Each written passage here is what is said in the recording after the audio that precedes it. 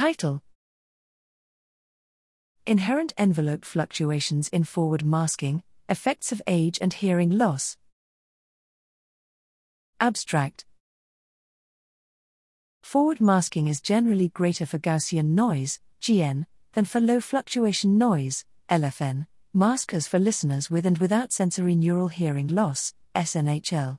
Because older age and SNHL may affect recovery from masker envelope fluctuations differently, the current study explored which of these two factors contributed more substantially to the persistence of GN disruption.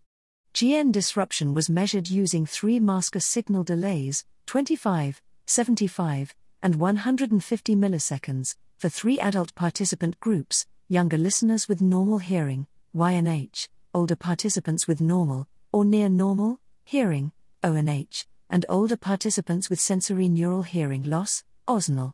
The role of underlying mechanisms was tested using a computational model for midbrain neurons. The primary result suggests that older listeners with normal or near normal hearing may be more susceptible to the deleterious effects of masker envelope fluctuations than younger listeners with normal hearing. Results from the computational model propose that there may be a larger influence of efferent feedback and saturation of inner hair cells on GN disruption than previously expected.